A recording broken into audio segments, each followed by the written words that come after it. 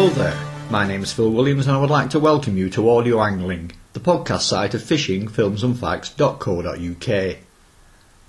Sea angler Alan Sharp joins us here today to talk about two separate but related subjects. The one I'm particularly keen to listen to is Alan's experience in designing, constructing and marketing a huge variety of very successful boat angling terminal rigs, the other being his credentials for doing the job. The credentials side of things is important in setting the scene, but what I don't want to do is to get into too much detail at this early stage, as I would like to explore that aspect more fully with you later in the interview. I started fishing with EFSA, the European Federation of Sea Anglers. I fished for them in several places. Fished them in Scotland. I fished down in South Sea. I got the European Championships individual on that competition. I got selected with the NFSA, the National Federation of Sea Anglers. I fished several home internationals. Fished in Wales, Milford Haven. Fished in Scotland at Ayr on the home internationals, and I got selected to fish on the World Championships in Italy, and we got bronze medal. I believe you was also one of the first anglers from the Northwest to represent England too. Yeah, I was one of the first anglers from the Northwest to fish it. Dave Horton was before me, and then I was selected to fish the World Championships. But I found that, very southern biased. It was always, shall we say, individuals. It wasn't a team competition, which it should have been.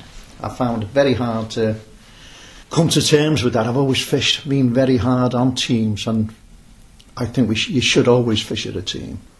Obviously, qualification on the open match scene, followed by a CV and selection, is the route that this progression will have taken. But as I hinted in the introduction, you also made a reputation for yourself as an innovative thinker and terminal tackle designer. The trace being the second most important part of any outfit after the bait, and in some ways even more important if that bait isn't to end up presented in a manner which your target species are not happy with. Oh yeah, definitely. I agree with you 100%. Terminal tackle is just as important as the bait, sometimes more important, because you can fish with lures and that type of thing without bait. But basically you must present your bait right. If you put your, shall we say, your bait on the hook and you hook it wrong, you'll just start spinning, tie your thing up, scare the fish away. Present it as natural as you possibly can, especially a piece of mackerel. Don't be putting big lumps hooked in the middle. Streamline it, cut it like a fish, hook it once through it. That's what I do. I've had more success doing that.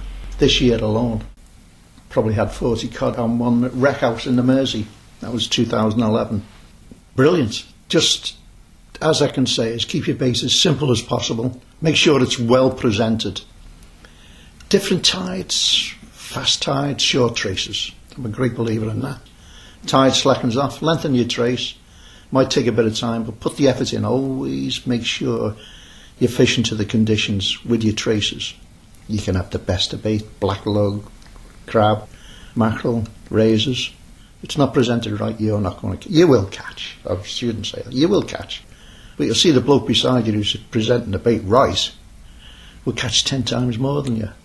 I've learnt the hard way. We all have learnt the hard way. I've stopped fishing. I've walked over. I've watched some of the top anglers. And I thought, what are they doing different from me? Bait. It was always the bait and the rigs. I started making rigs 30 years ago. I used to supply the England team. I used to supply a lot of the international teams with them. Scotland, Wales, Ireland, especially Ireland, produced a lot over there. Would I be right in saying that all the many different traces anglers have devised and used for bottom feeding species are little more than variations on a handful of very basic themes? If I had to fish really hard for my life, I would fish one above on a sliding boom and one below. Again, on the conditions, what I always make sure is the hook below doesn't come up high enough to catch the one above. Otherwise, you can end up with the two hooks hooked into each other. The other thing is flow and trace. Yeah, great. I always use it for the bigger fish mainly. Or if I'm fishing for place, I like to just let it flow along the bottom, moving me bait. Other ones, bolt rigs, which is basically just a flowing trace. Or nearly all the matches you fish now are two hook matches. So you got to base everything just on two hooks. Pleasure angling, you can fish 2 above, 1 below. That's 1 flowing trace and 2 hook flyers above.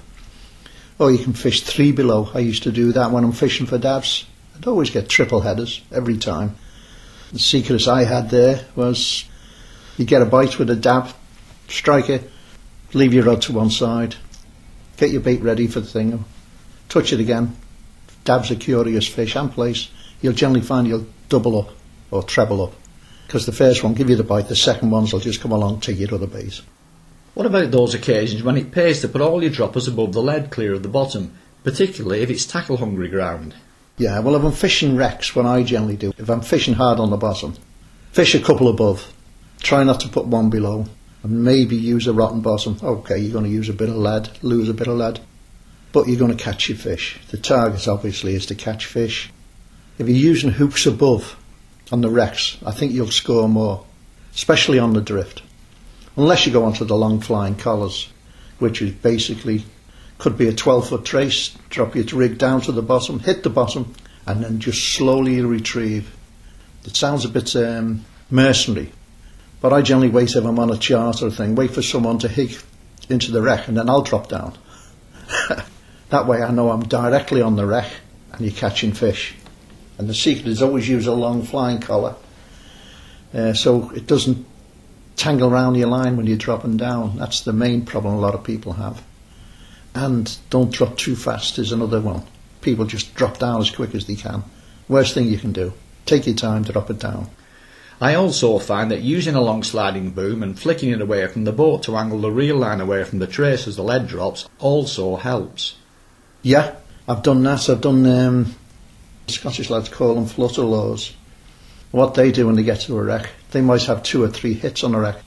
They'll cast a small perk away from the boat as you're coming up to the wreck. And by the time it's getting down towards the wreck, you'll hit the mid-water and 2/3 of the way down you hit cod. I've had good cod like that. Really good cod. And pollock. Huge pollock. You can get a fish in, have another cast at it, you know.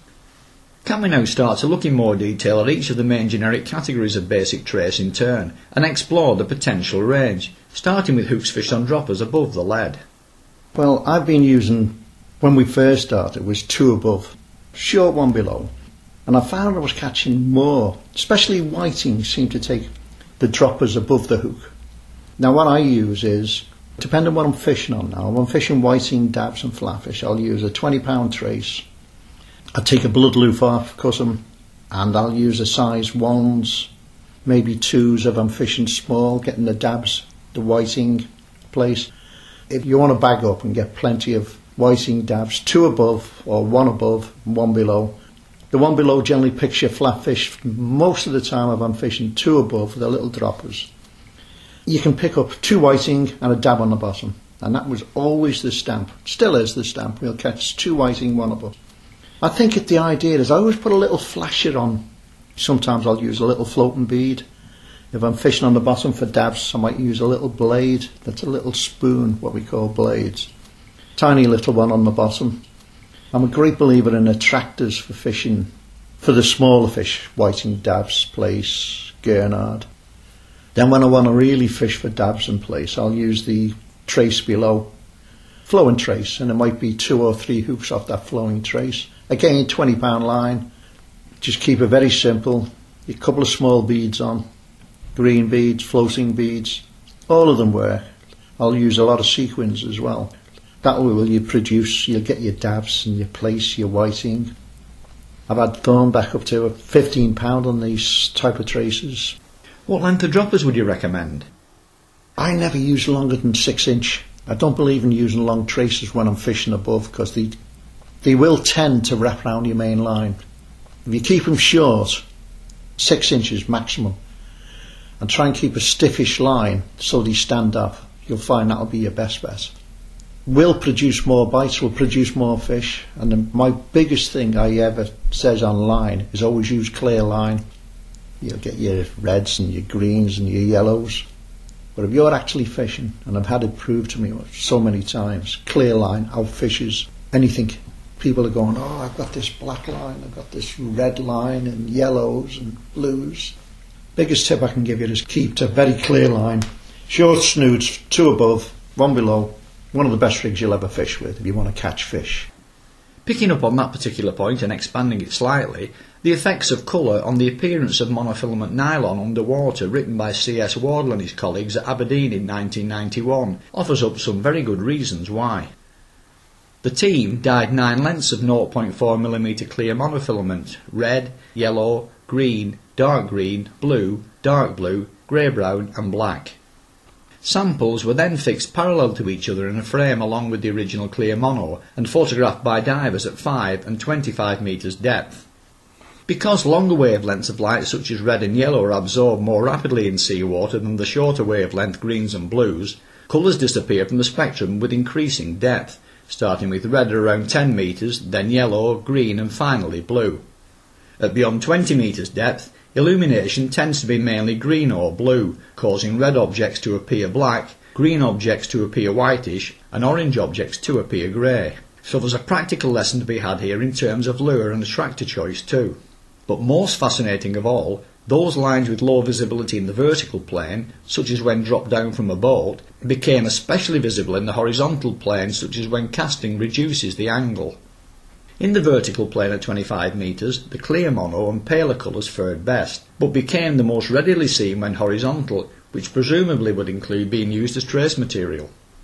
Green and clear mono changed from being the most visible when parallel to the seabed to becoming the least visible when at 90 degrees to it.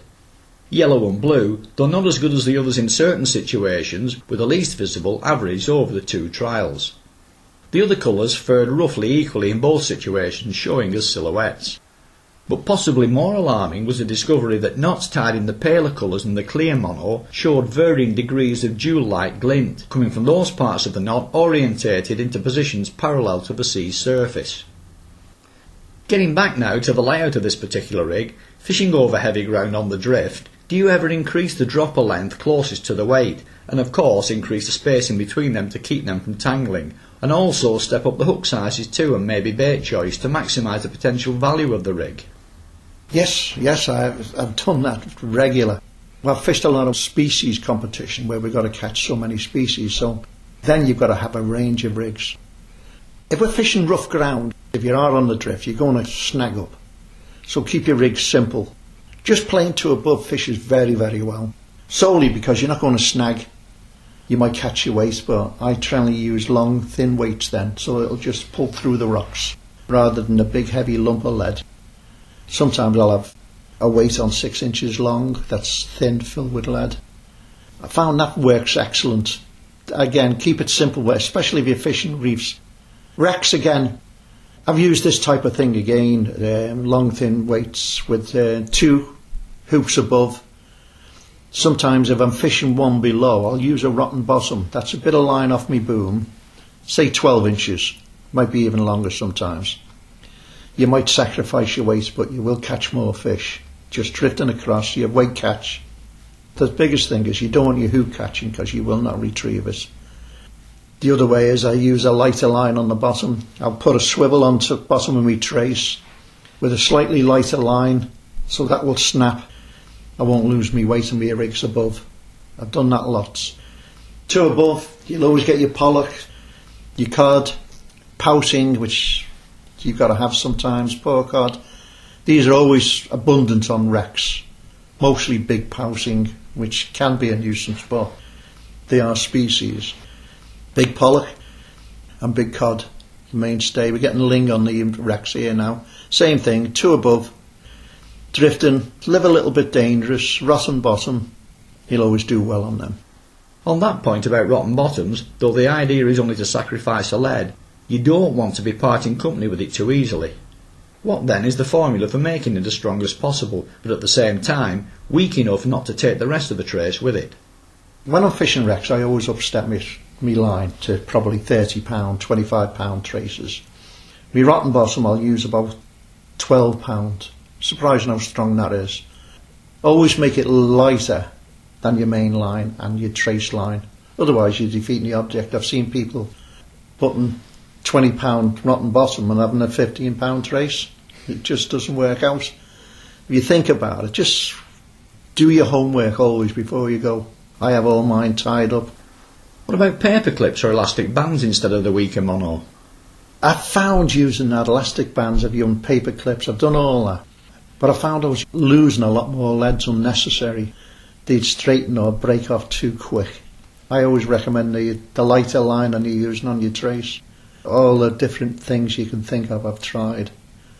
And all I can suggest is use a lighter line on your rotten bottom. Right, now on to my particular favourite, the flowing trace. I personally love to keep things simple, and there is nothing more basic nor effective than a length of mono to a hook running through a stop sliding boom. So give us your take on why this particular concept works so well. As you were saying, one of the best you can use as well is just a simple flowing trace. I use my sliding boom, 9-inch black plastic boom, swivel, thread the line through, and then I have a swivel on either end. Tie a trace on there varying from 2 to 3 foot length, sometimes 4 foot, depending on what I'm fishing for. If I'm fishing for conger, I'll probably go on to £100 mono. Going for taupe, I'll use £250 mono. But the actual flowing trace, basic, dead simple, one hook, present your bait properly, you will catch fish all day if the fish are there. The idea of the flowing trace is on these black booms. It'll pull through without feeling the weight of anything, only the rod tip. Your bait is anchored on the bottom, your weight is anchored on the bottom. You get a small bite, it'll show on your rod tip, not on the weight. A lot of people tie them direct to the weight. Waste of time. You will catch fish, don't get me wrong, but you won't see the bites. I always hit a fish straight away.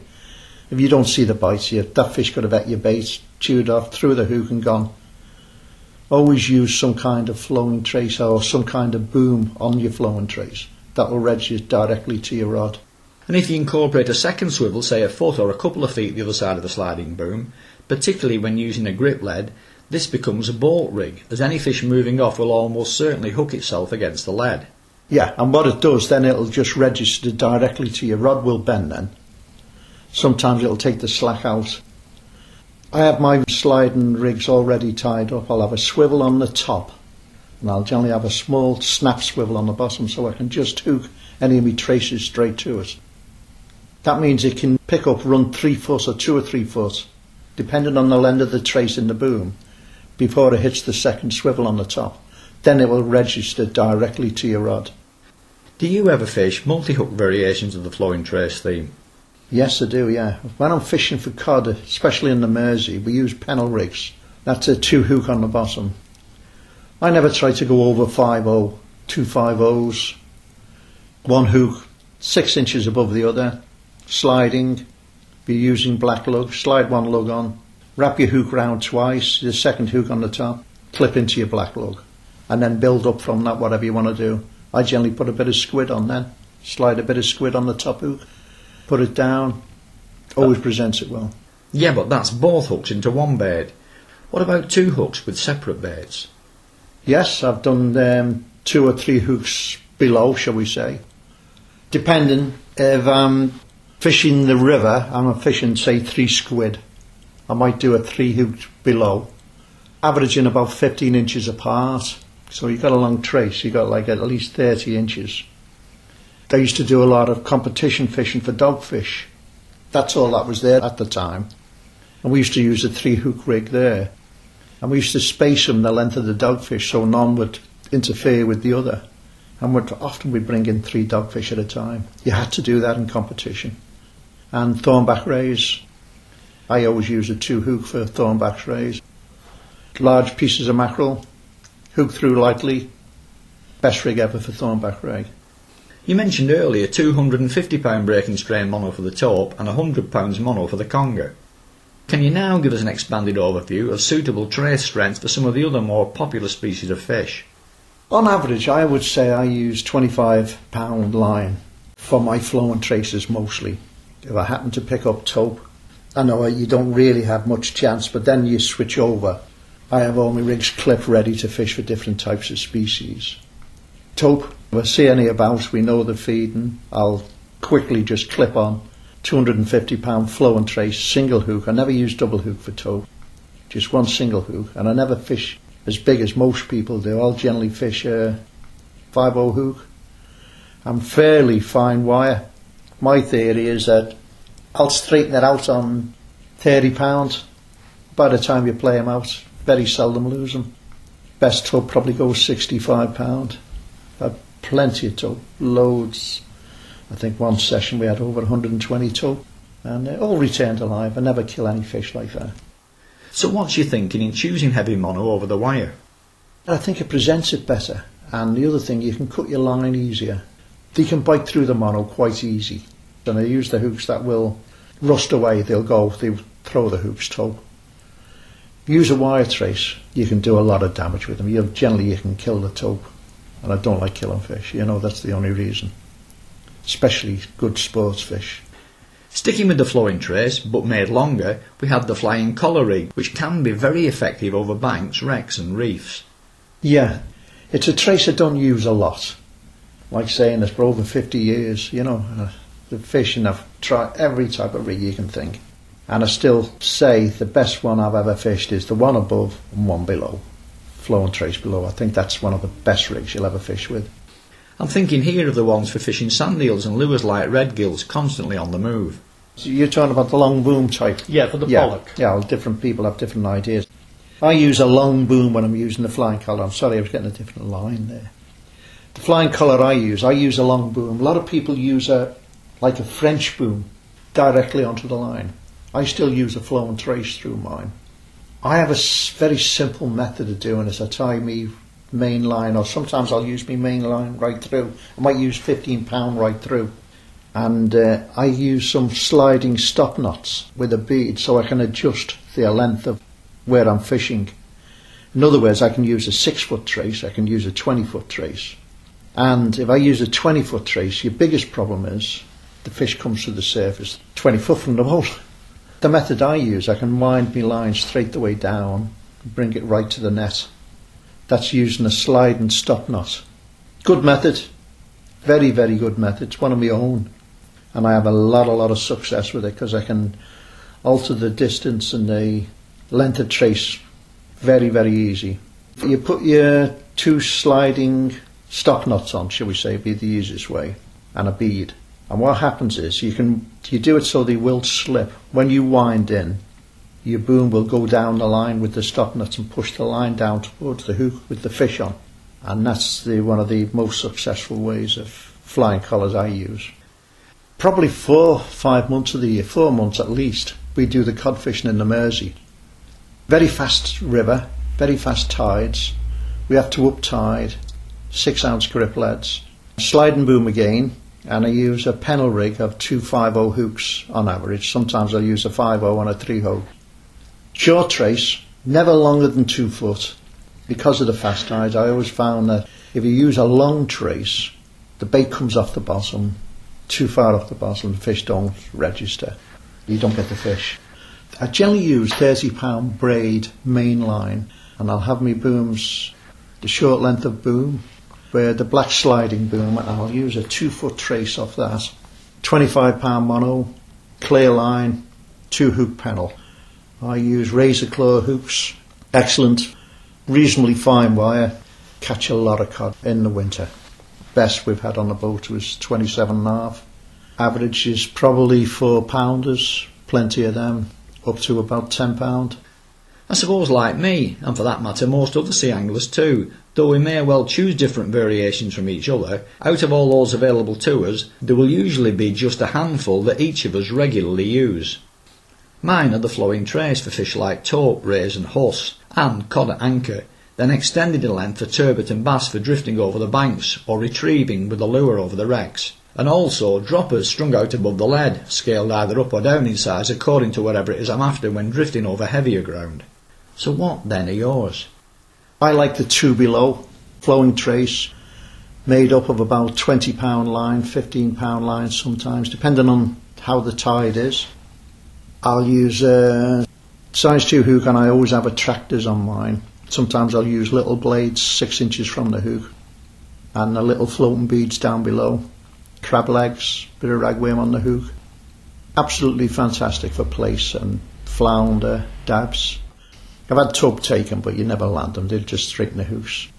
The hooks I use are very fine wire. They'll straighten very easy, just bend them back in position, fish again. Always use a good quality hook. Then sometimes I'll use a trace which is one above, one below. That's excellent. That's a flowing trace below. And say 15 inches above that, I'll have the little dropper.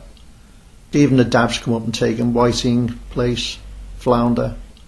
That's just inshore. When we go offshore, we go to some of the rough ground just off the mouth of the Mersey. You have to step up your baits and your line. You probably go £25 line for your traces. Favourite one again is the flowing trace. You'll get the Huss, Thornback Ray, the Tub Gurnard. We get plenty of them up to £5. The dropper above again with a bit of mackerel. Sometimes if we're going looking for Tub Gurnard, the favourite method there is the 2 flyers above and just drift a bit. Short traces again, 6-inch traces, and long thin strips of mackerel. Fish is excellent for the Tub Gurnard. Couldn't be more simple. All very simple. Don't go too extravagant. I've always said simple catches fish. I do like attractors. I prove they do work. No doubt with making traces for both the public and the various international squads, you should have a fair handle on what people find generally works best through resales. From that experience, what are your most popular patterns? My biggest seller was a trace which was 2 hooks above, black sliding boom and 1 flowing trace below. They used to vary the sizes in the hooks, try and find out where they were going to fish or what part of the country I was sending them to. I'd generally know what type of fishing would be there, and I'd vary the sizes of hooks for them. I used to do them personally, select the hook sizes for the customer. But I do find the most popular was the 2 above and 1 below. Sometimes if they were going for thornback, I'd use a 2 hook heavy mono trace. Very popular. That was a lot of success. And if they were competition fishing, 3 below, depending what they were competition fishing for, i.e. dogfish, I'd put 1/0 hooks on. They were going for flatfish, dabs and that, I'd put size 2 hooks on. Before moving on to the components of trace making, there is one other terminal rig I would like to mention here. When I first started sea fishing back in the 1970s, it was unusual not to see people fishing with 3-boom wire paternosters. They looked primitive, yet they were lethal at catching the main bread and butter species such as flatfish, whiting and cod. Then a couple of years ago on a trip out on Jensen 2 on the Mersey, Tony Parry handed me one which he'd made and was selling on the boat with nice standoff booms, good stiff mono and very small hooks, and at slack water we literally cleaned up on the dabs and whiting while waiting for the cod to start up again with the new tide. It was like stepping back 30 years in time. I'd forgotten just how effective they were, and I still have and regularly use it to great effect. I had a very similar experience. I fished a competition in the English Boat Championships, and I had a guy fishing beside me. He pulls one of these out, 3 wire boom paternoster rig, and he had it bent. All the arms were bent down. Drops it on the bottom.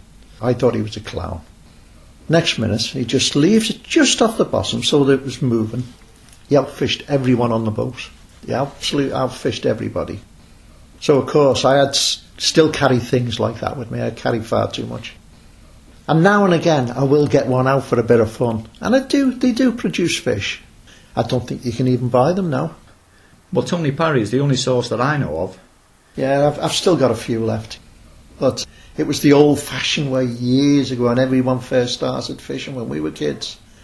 And it just went out of fashion, but they still produce fish. But there again, now I'm convinced 2 above, 1 below. No one will outfish them. Now, I do use small wire booms a lot, with great success.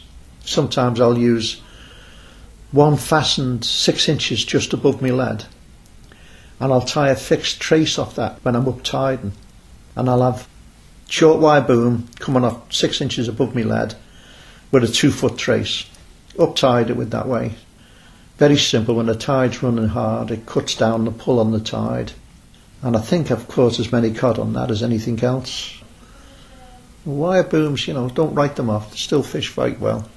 One of the things I hear levelled at beginners in particular is that they try too hard to make the traces too fancy and too all-covering, but instead of appealing to everything, they often end up with very little or nothing at all through self-hooking, poor presentation and all the rest.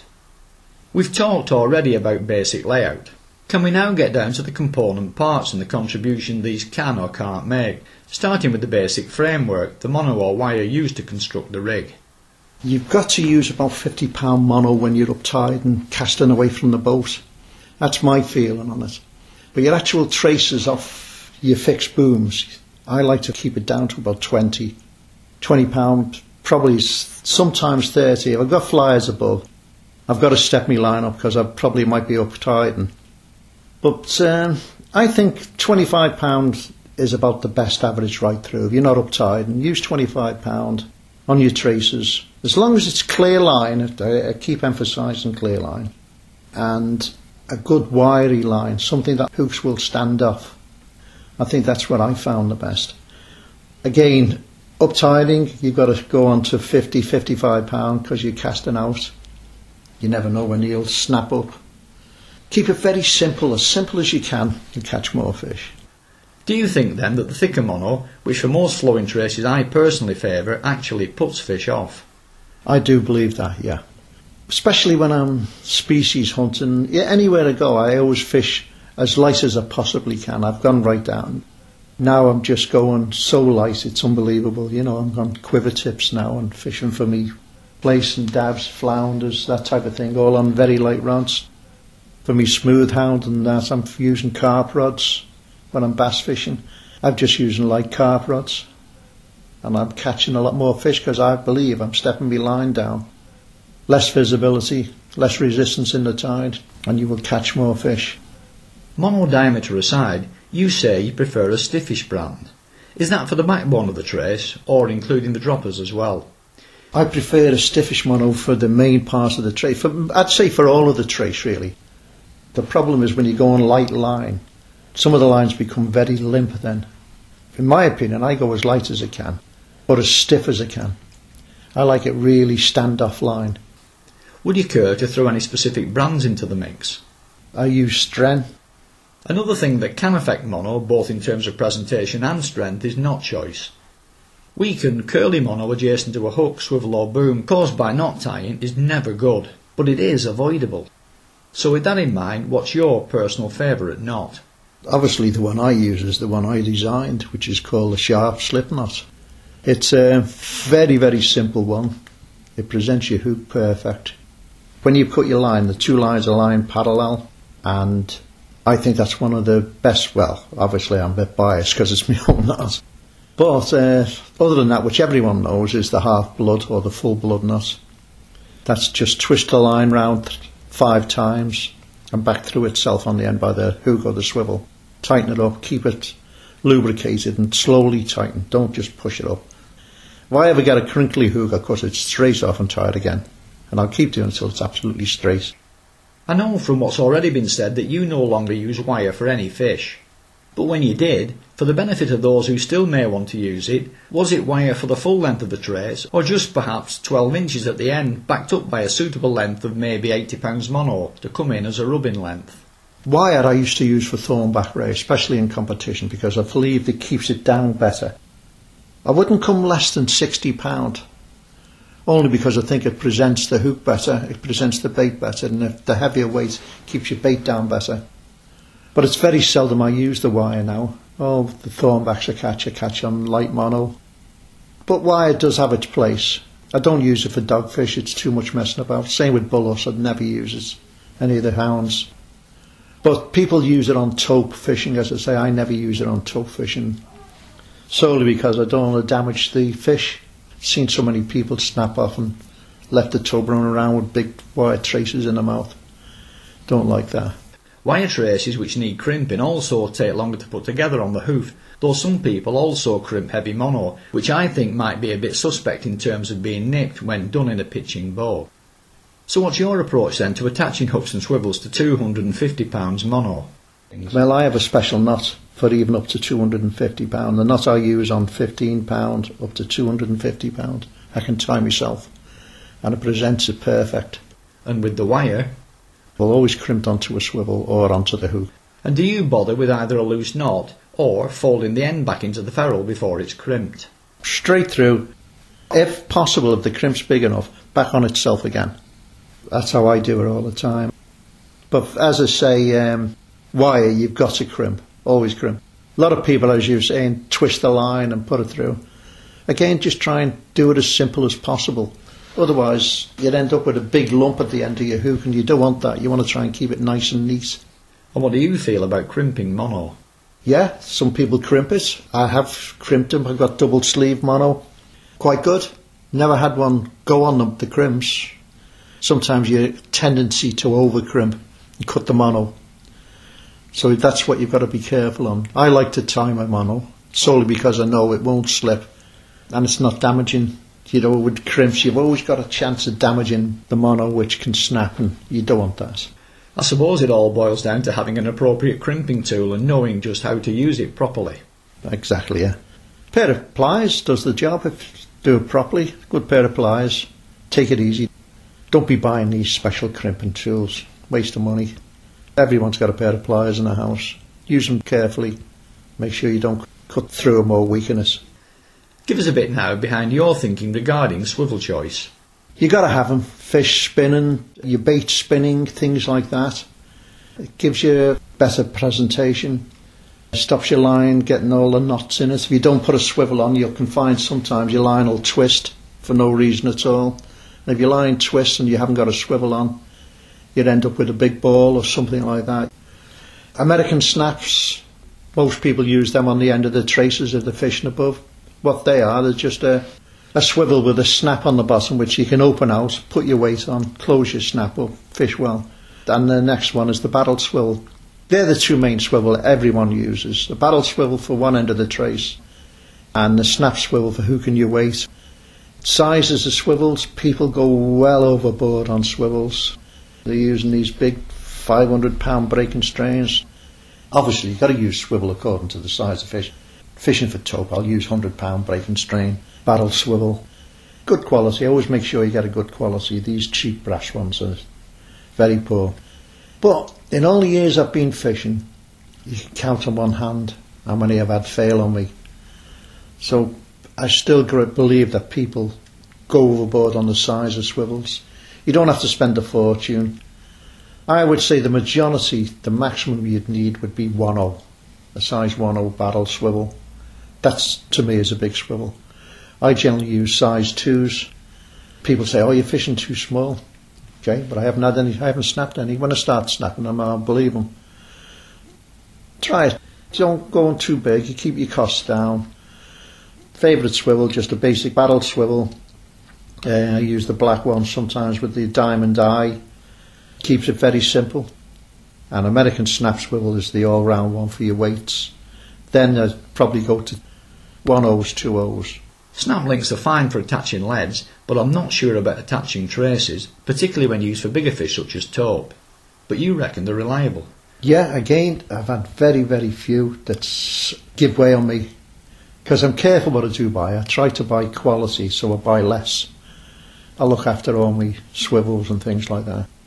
Again, buy quality, don't go too big. But if you feel safer using big swivels, say on taupe, these small ones, you'd be surprised how big a breaking strain they are. I'll use 80 pound, which is about a size 2. Some size 4s are 80, 90 pound on the quality ones. Now and again I'll use like the D-links. They're quite good.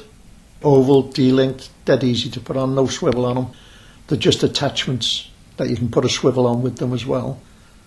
But there's so many variations. Just stick to the basic battle, in my opinion, and the snap swivel. Hooks is the next big topic.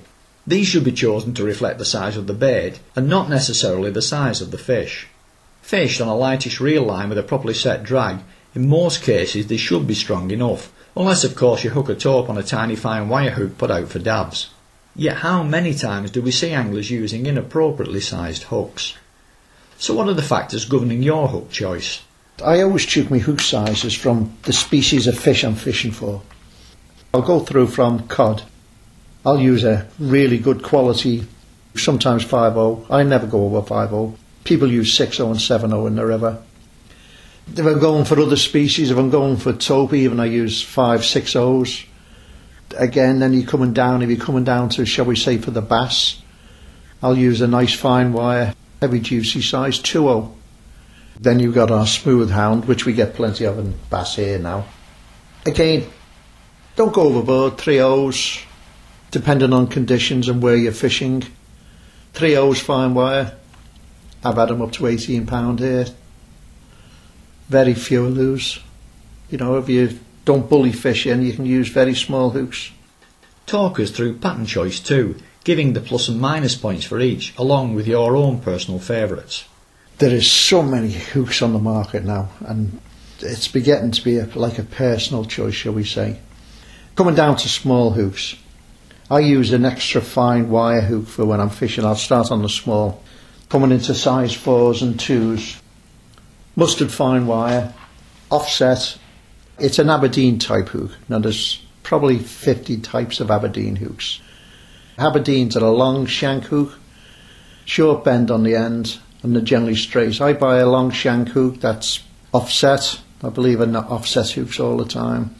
Something that'll give with the fish. These hooks I use will actually straighten out in a fish. I can straighten my hook out when I've got the fish on board, bend it back in the water, catch another, bend it back, catch another. So fast, so quick, excellent quality. Some of the cheaper Aberdeens will just snap on you every time.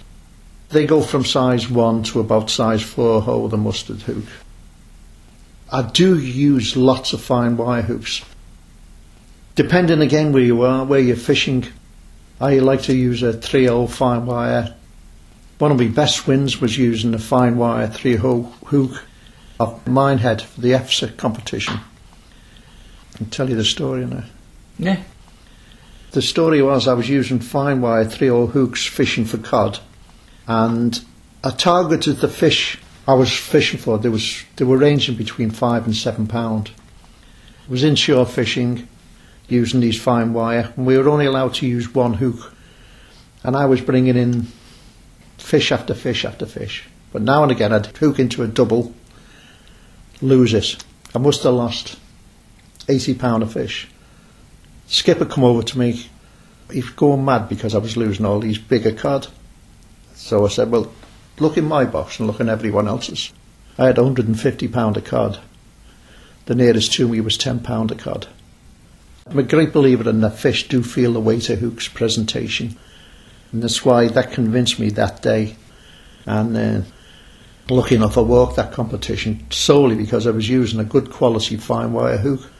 He gave me an O'Shaughnessy. He wanted to put on an 8/0 O'Shaughnessy. I said, they're using them, they haven't got a fish. Held his hand up and apologised and shook my hand after the competition. What do you reckon then of forged hooks, which for those that don't know, are flattened slightly in the wire on both sides? They're a lot stronger hook, the forged hooks, obviously. They're good for on the thornbacks and the bullhorse and the bigger fish. A lot of people use them on the smaller fish, but I'll never use a forged hook on these small fish. Basically, too hard to get out. You've got to unhook that fish and get back fishing again. Forged hooks, a lot of people use the Vikings. Excellent hook, but not for me personally. You got the big silver O'Shaughnessy's. They do have the place. Trying to think what for conger and fish like that where you've got to virtually bully up. And what about metal choice for the wire itself? Stainless steel, for example, lasts well in salt water but doesn't hold its point. It's also not good left in the fish if it gets snapped off. I personally like to use bronze patterns which have at least a chance of corroding away. I like the blued fine wire Aberdeens. I like all my hooks blued, or you'll find if you look on everything, blued and silvered. I've never used the O'Shaughnessy. I do use the forged hooks, but they are fine wire and they are very forgiving. They will actually straighten. But I found most forged hooks, I've got no give in them. And you'll understand when you're fishing with them that they're harder to get out.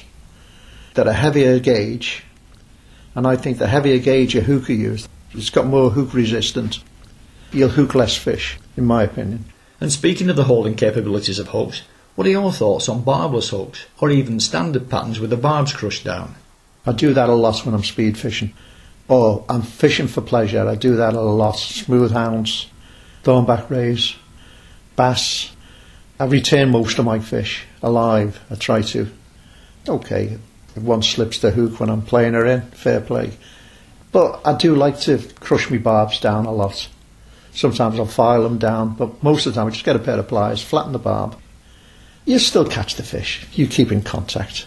you'll always land your fish. And you're more likely there's less damage to the fish. That crushed down barb still has a fair measure of holding power, both for fish and for baits. But have you ever gone completely barbless? Yes, I have, yeah. I've used barbless hooks. I prepared everything before I go out, and I've actually filed them right down so they're completely barbless. I like going sports fishing, and we have a couple of days sometimes on smooth hound, and we return every one of them alive. And I would honestly say I probably catch just as many using barbless hooks as barbed hooks. So it does less damage. I'd probably catch more fish. I think you've got a better hook penetration as well. But they obviously just got to keep in contact. Any thoughts on circle hooks? Yeah, I've tried circle hooks. Not a great lover of them. I keep trying, I persisted. I've got a load tried there, tied, so I've got some there to try out. No, not at the moment. Not for me. I've tried them. They're too heavy a hook. I haven't found a circle hook I like yet. But on the plus side, they should always hook fish in the mouth, and usually in the scissor. Well, this is what they reckon, but I haven't given them a fair chance.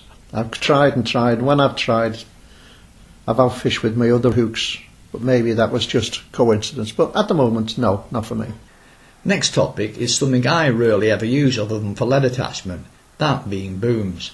Yeah, there's loads. I think the first one we used to was called a Kilmore boom. And then they had an ash pole, which was a black plastic triangle boom. They were for the flow and traces. And 30 odd years ago I devised a black plastic boom. That's a 9-inch, 10-inch piece of black plastic tubing. I crimped a swivel on the end and I bent it to the angle of what I thought would be the tide. So you're fishing over the boat, you're fishing 20 foot, so it's got a slight bend in it. And I found that more successful than anything. Got lots of feedback because I was giving them to friends. They were saying, oh, where'd you buy these, where'd you buy? So I ended up producing them and supplied all the English team, Irish team, the Welsh team. Everyone still uses them now. But unfortunately all the big companies got onto it. They've all copied them. But the black ones you still see about. They're the original. They come from my idea. That's the flow and trace type of booms. Booms above, probably the most successful was the French boom. Everyone had French booms in the box. They were just a simple wire boom triangle. You just wrapped your line round the inside of it and it'd clip onto your line. No matter where you put it, 6 inches, 12 inches above, 2 foot, 3 foot. Good. It just seems to have fell out of popularity now over the years. But it's still a good little boom. Because all the others you have to fix direct onto your line. One we were talking about earlier was out there, 3-boom wire paternoster.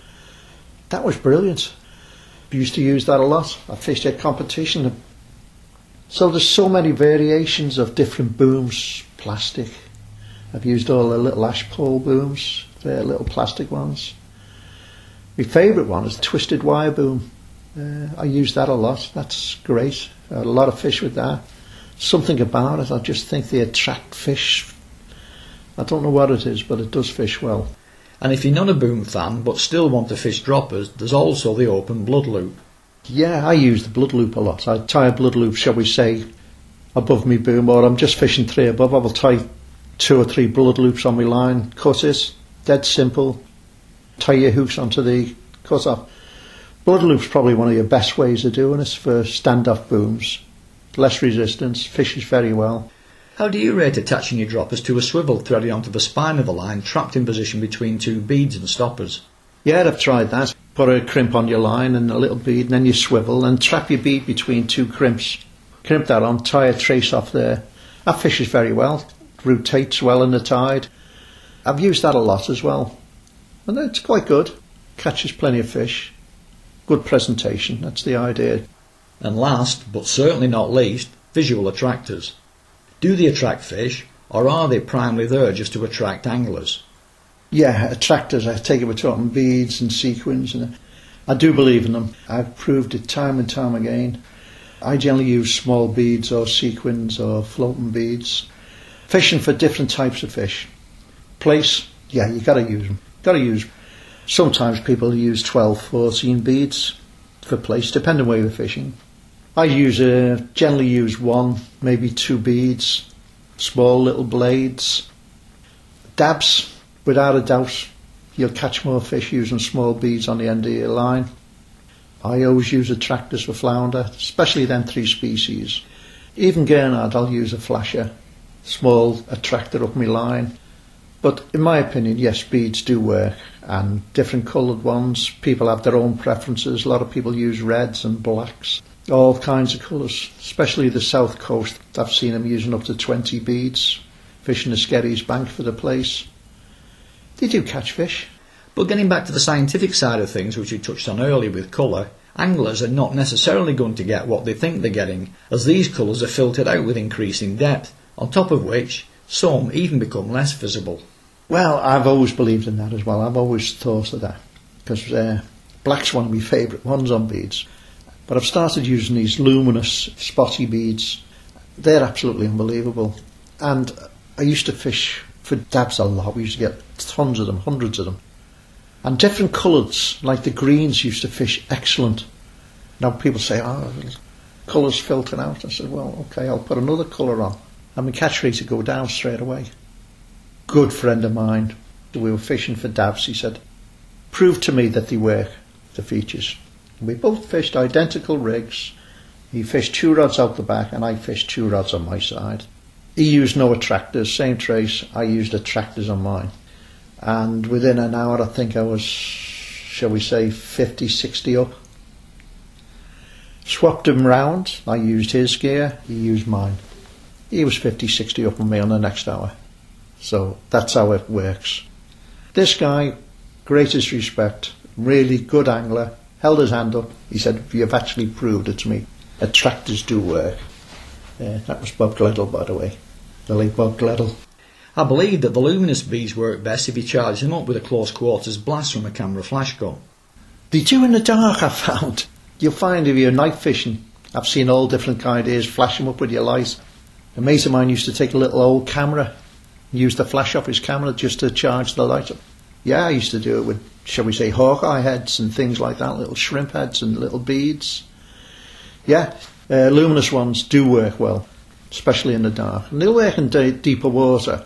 But as regards to lures, again, there's many lures about, and favourite coloured lure for me is black, jet black.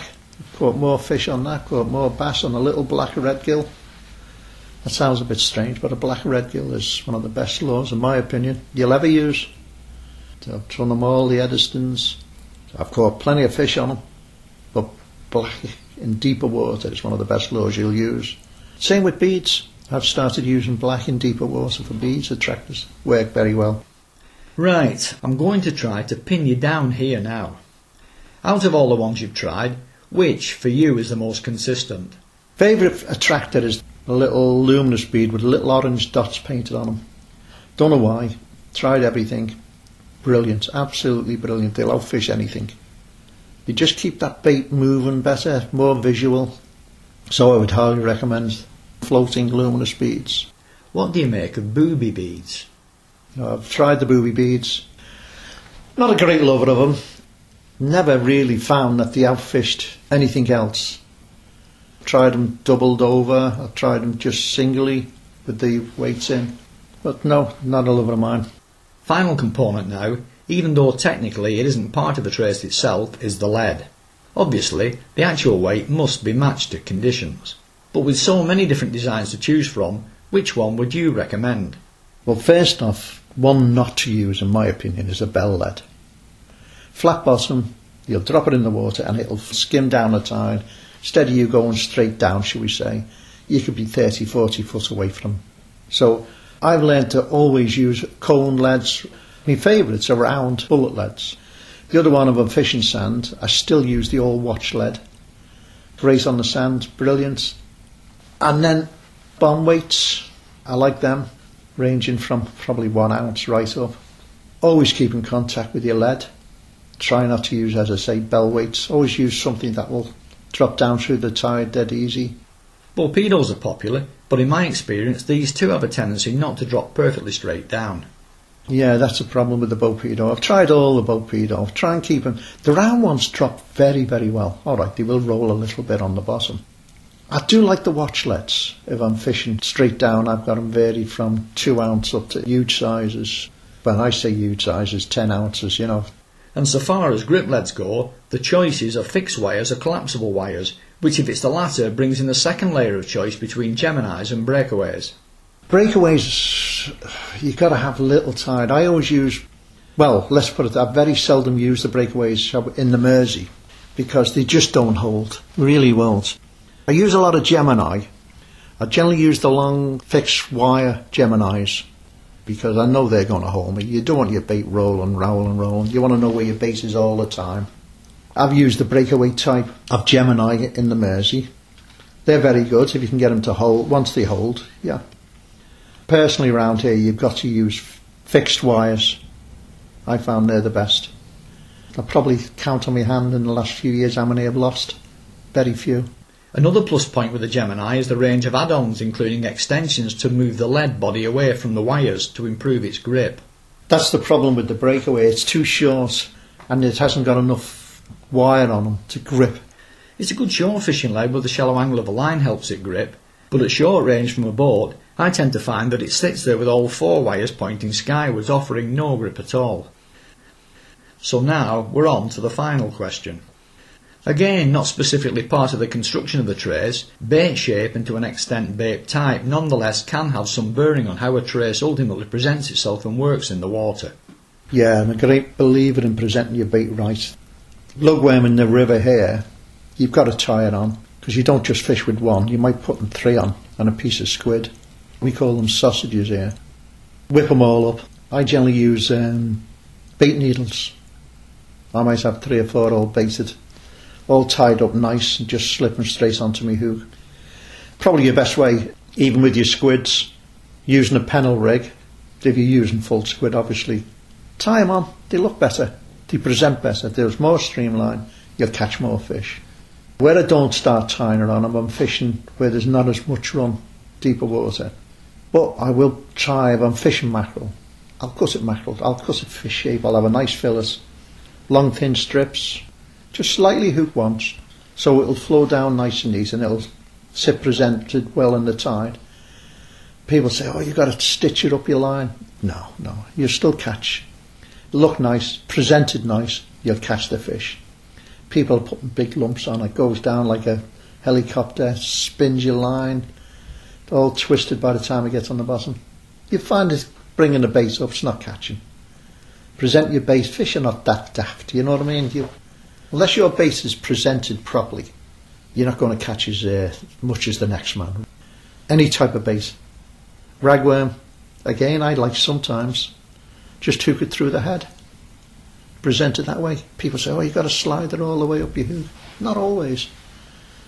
Just try presenting your bait as simple as possible, but as neat as possible. Cut your bait as neat as possible. Squid, cut a nice long thin strips, great.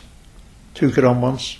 That said, when you look in fishing magazines at baits specifically rigged up for the camera, they're often absolutely over the top in terms of size and unnecessary complication, to a level which most boat anglers would never ever go to.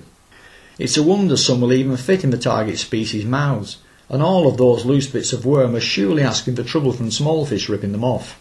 That's the problem, as you say. You see a lot of these in magazines and big 12-inch, 14-inch baits, and they're not catching any bigger fish, or some of them do work, don't get me wrong, they do. But again, if they're tied in neat, you might get a dozen small fish to it first, that'll rag your bait. That's strip your bait off before any of the other big fish have gotten near there. If it's tied on neat, you'll find you'll catch the bigger fish. Keep it presented really nice. I'm talking about like big cod and things like that, which we all fish for this time of year, which is the winter. Keep your baits neat, presented properly. Take your time, you'll catch more fish. Tie your baits up nice and neat. Fine cotton. Don't use this big ropey stuff, it's no good. Streamlined, won't spin in the tide.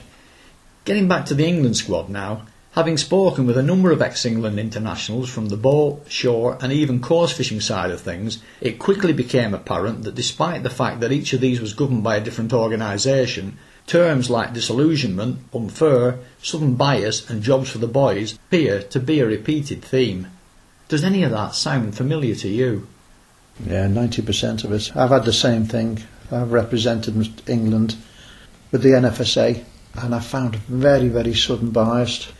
Really didn't want to know any northern anglers. They all believe we still wash our clothes in the sea and that type of thing. But everything about it was just, they were all individuals. The manager was awful. They weren't helpful at all. Never said, try these traces, take these up, use this bait. None of that. You just have to get on and bear with this. It was too expensive as well. And it's very, very sudden bias. I fished with some of the anglers in the team, and there was anglers in the northwest here. We'd outfish them every day of the week. I mean, really would. Some of them were just there because of the names. There was one guy there, he was an ex-journalist on the television. Absolutely awful. Couldn't catch a fish. How he got in the team was beyond me. And he wouldn't have got into our club teams, never mind the international teams up in the northwest here. Because the standard up in the northwest is absolutely unbelievable. We've got the best anglers in the country. And why they're not getting chosen, I just don't know. I think here that a comment made by Ian Heaps, the world coarse fishing champion, might shed a bit of light on that. When I asked him why it was that northern anglers dominated the coarse match scene, he said that because the fishing was so hard in his day in the semi-polluted north, anglers there had to try harder. Consequently, when they fished down south with the same level of effort, they would literally wipe the floor with the local opposition. Fewer fish and a better work ethic. Is there perhaps a parallel there? That is the problem. We were brought up on what we call scratching matches in the Mersey and around, and it never used to fish that good. Now it's excellent. So we're used to really fishing hard. You know, you'd have to put the effort in. You'd have to go and get your bait. Your bait would have to be 100%. Your gear would have to be 100%. We used to put a lot of effort, and all the Northwest lads do. The good top match anglers, they're really, really good. You know, I've fished with a lot of the top ones around the Northwest, and I just couldn't pick any of them because they're that good. Really are. And you go down the south, they've got fishing easy, and they go out with us lads. And we're fishing 10 to their 1. They can't figure it, you know. It's because we are, shall we say, we're hungry. We want to win, and we've got to fish hard to win, you know. And they think they just drop a line down, they catch fish. Do you have any other specific examples of bias selection and bad management practices? Well, I thought it worked on ability because I had to put a CV in, shall we say, you know, telling them the matches I'd fished in the last 2 years, what results I'd done, and what I'd had, and what I'd won. And you have to say what you'd lost, you know, you have to be 100% right. And there was one time, I was up for selection to fish the Ireland International. So for 3 months, 4 months, we went over and fished all the, well, it was 5 majors we fished. I won 3, I had a second and a third. I remember that distinctly. I come back and I thought, well, got to be selected on that. And I had a lot of good home results as well. And I got put in a reserve, and the chap I went with, he blew out every time, coming right down in the bottom. And it was like I was up for a definite selection and didn't get selected. And this other chap, Dave Orton, got selected, and he actually rang me up to apologise. He said, I can't believe it, he said. And I said, well, and he was virtually, because he was a travel agent for Ireland, so he was very highly embarrassed about it. I don't think it was really down to him being fair. It's down to the selection committee, you know. That absolutely stunk, you know. That was one of the lows of, you know, getting picked. But fortunately, the next year I got selected. I fished the home internationals, fished Scotland, fished Wales. Done quite well on them. And then I got selected to fish for the World Championships in Italy, which we ended up with a bronze medal. How then would you sum up your England experience? The people that were selecting the team, you could never really find out who was on the selection committee. I could never find out how such and such a person, now without being biased and type of things to the southern lads, one of the best anglers I've ever fished with is from down the south. He got selected every year, and deservedly best angler I ever fished, Jim Presley. Brilliant. But getting selected, he even said to me, he said, I don't know why you lads don't get selected. He said, it's just because your faces don't fit. I said, well, what have you got to do? I said, well, what did he fish last year? I said, you don't think, you know, I was talking about different people who were in the team. They hadn't been out and fished any of the matches or any big matches, or ones they had fished. They'd come nowhere, but they were selected. So I said, well, what are we putting a CV in for? I thought it was a CV to see what you'd won and pick it on your ability. Like the Irish team do that, and the Scottish and the Welsh. You have to go in certain matches. Not the English.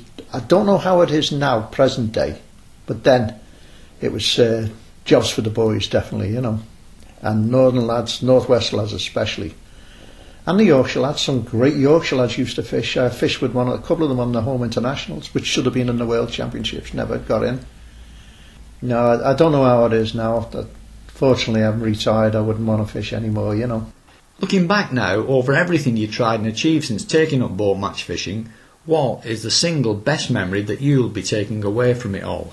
Well, there's nothing greater than to fish for your country, and I hope that it is done on ability now, because when I was fishing it, it wasn't done on ability. I think eventually I got in, I hope it was on ability, which there was no other reason it wouldn't have been, because it was so sudden biased, and I think it was a present that they realised they had to pick people on ability. But then it just carried on. I fished with a few really good anglers in the England team. The late Steve Bumby, a lot of people didn't like him, great angler. He was in the team a few years. He won everything he was in. His face didn't fit, he trucked him. Stevie Quinn, I don't know whether Stevie still fishes for England now. Great angler, ability, brilliant. Another one was Richie Stead. He got selected with the home internationals. In my opinion, he's one of the best northwest anglers. He only fished the one home international, he never picked him anymore. Face didn't fit. Ability, should be in there every time. Really good. People like that. Stevie Quinn, just mentioned him. We fished the Cod Championships for EFSA in Minehead. We both virtually blew out on the first day. I think we'd had one of beers. I don't drink, but I'd had a couple of beers too many, so had Steve. So we decided not to go out on the Saturday night, stay in, tie all our rigs up. Both me and Steve sat in the room, tied all the rigs up, just had a quiet drink, nothing, went to bed. Then all the rabble come back who were fishing with us, you know. I heard them coming in, put the chair up against my door, went into Stevie Quinn's room, fella carrying a can of beer in one hand and a kebab in the other, fell on top of Stevie Quinn in his bed, the beer down one ear, kebab in the other, and he said, "Did I wake you?" Oh, I couldn't believe that is a true story. I went out the next day and I won the whole thing. I collapsed. That was the time I was using the fine wire hooks. Absolutely walked away with it that day. Guess I put a bit of effort in, stayed on, kept a clear head. Had all my bait proper, all set out, knew exactly what I was doing. I wasn't going to bother anymore, but fortunately I got picked the next year. The next few years I was still in the team, you know. And then when I'd done the World Championships, I virtually decided not to fish anymore, you know. They picked me for Spain the following year, and decided not to fish it, and he's put me to, "Will you be a reserve?" I said, "Yeah, but I'm not travelling, you know." I said, "Okay." So that was it, I just resigned from him. So would you still personally recommend international duties to other up-and-coming boat anglers who might in the future fancy the chances? Definitely, 100% go for it. It's the greatest honour you can do in fishing if you're an angler. The experience, the people you meet, absolutely magic. When I fished in Italy, Livorno, that was absolutely brilliant. The other teams I fished with, I've made friends with so many people, I've invites all over the world. Saying that I was the only one out the English team at the end of the match, I think I had about 7 teams come over to me and all giving me their ties and everything. I wouldn't give any of the other teams anything, you know, the other members. It's highly embarrassing, that part, you know, because such nice people to fish with. The guy who won us was a fellow named Marco Volpi, an Italian. And I can only say, if ever a man deserved that he did, he was absolutely brilliant. He's one of the best anglers I've ever seen. I think he'd won it about 3 years on the trot. He was just unbelievable. He was like a film star out there. He had the big Merc supplied and all the sponsorship and everything. People carrying his box for him. It's magic. But he was a gentleman as well. Come over, he knew, "Alan, how are you doing?" Shake hands. Nice man, really nice man. Yeah, I enjoyed his company. As we said earlier, you're now out of all of this. So what, for you, was the final deciding factor? And how hard was it to actually leave after all the work put in to get there, then maintain your position?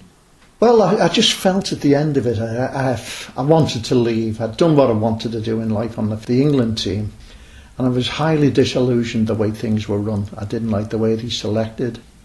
There was people in the Northwest that should have been in the team. They were never picked. I just got so disillusioned, I just said, I'm not doing it anymore. And probably it was the right decision. I felt I didn't want to do it anymore, you know.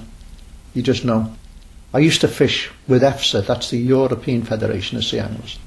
And they are an absolute team of gentlemen. I've never fished with a nicer bunch of men. One instance, as I was talking about before, I was fishing Minehead.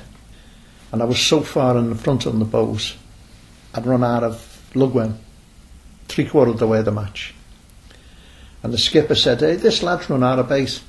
Every member on the boat who were up against me, come over and give me a handful of lugworm. Every single one. Now that's sports fishing. That never happened to me before or ever since. You know, I can only speak very highly of the European Federation. I also fished one of theirs, and I got the European Individual Championship fishing with them. And that was what I found as one of my best wins. One you think I really enjoyed. And that was fishing with absolute gentlemen. They are, you know. And the future for Alan Sharp now is what? I just do all pleasure fishing.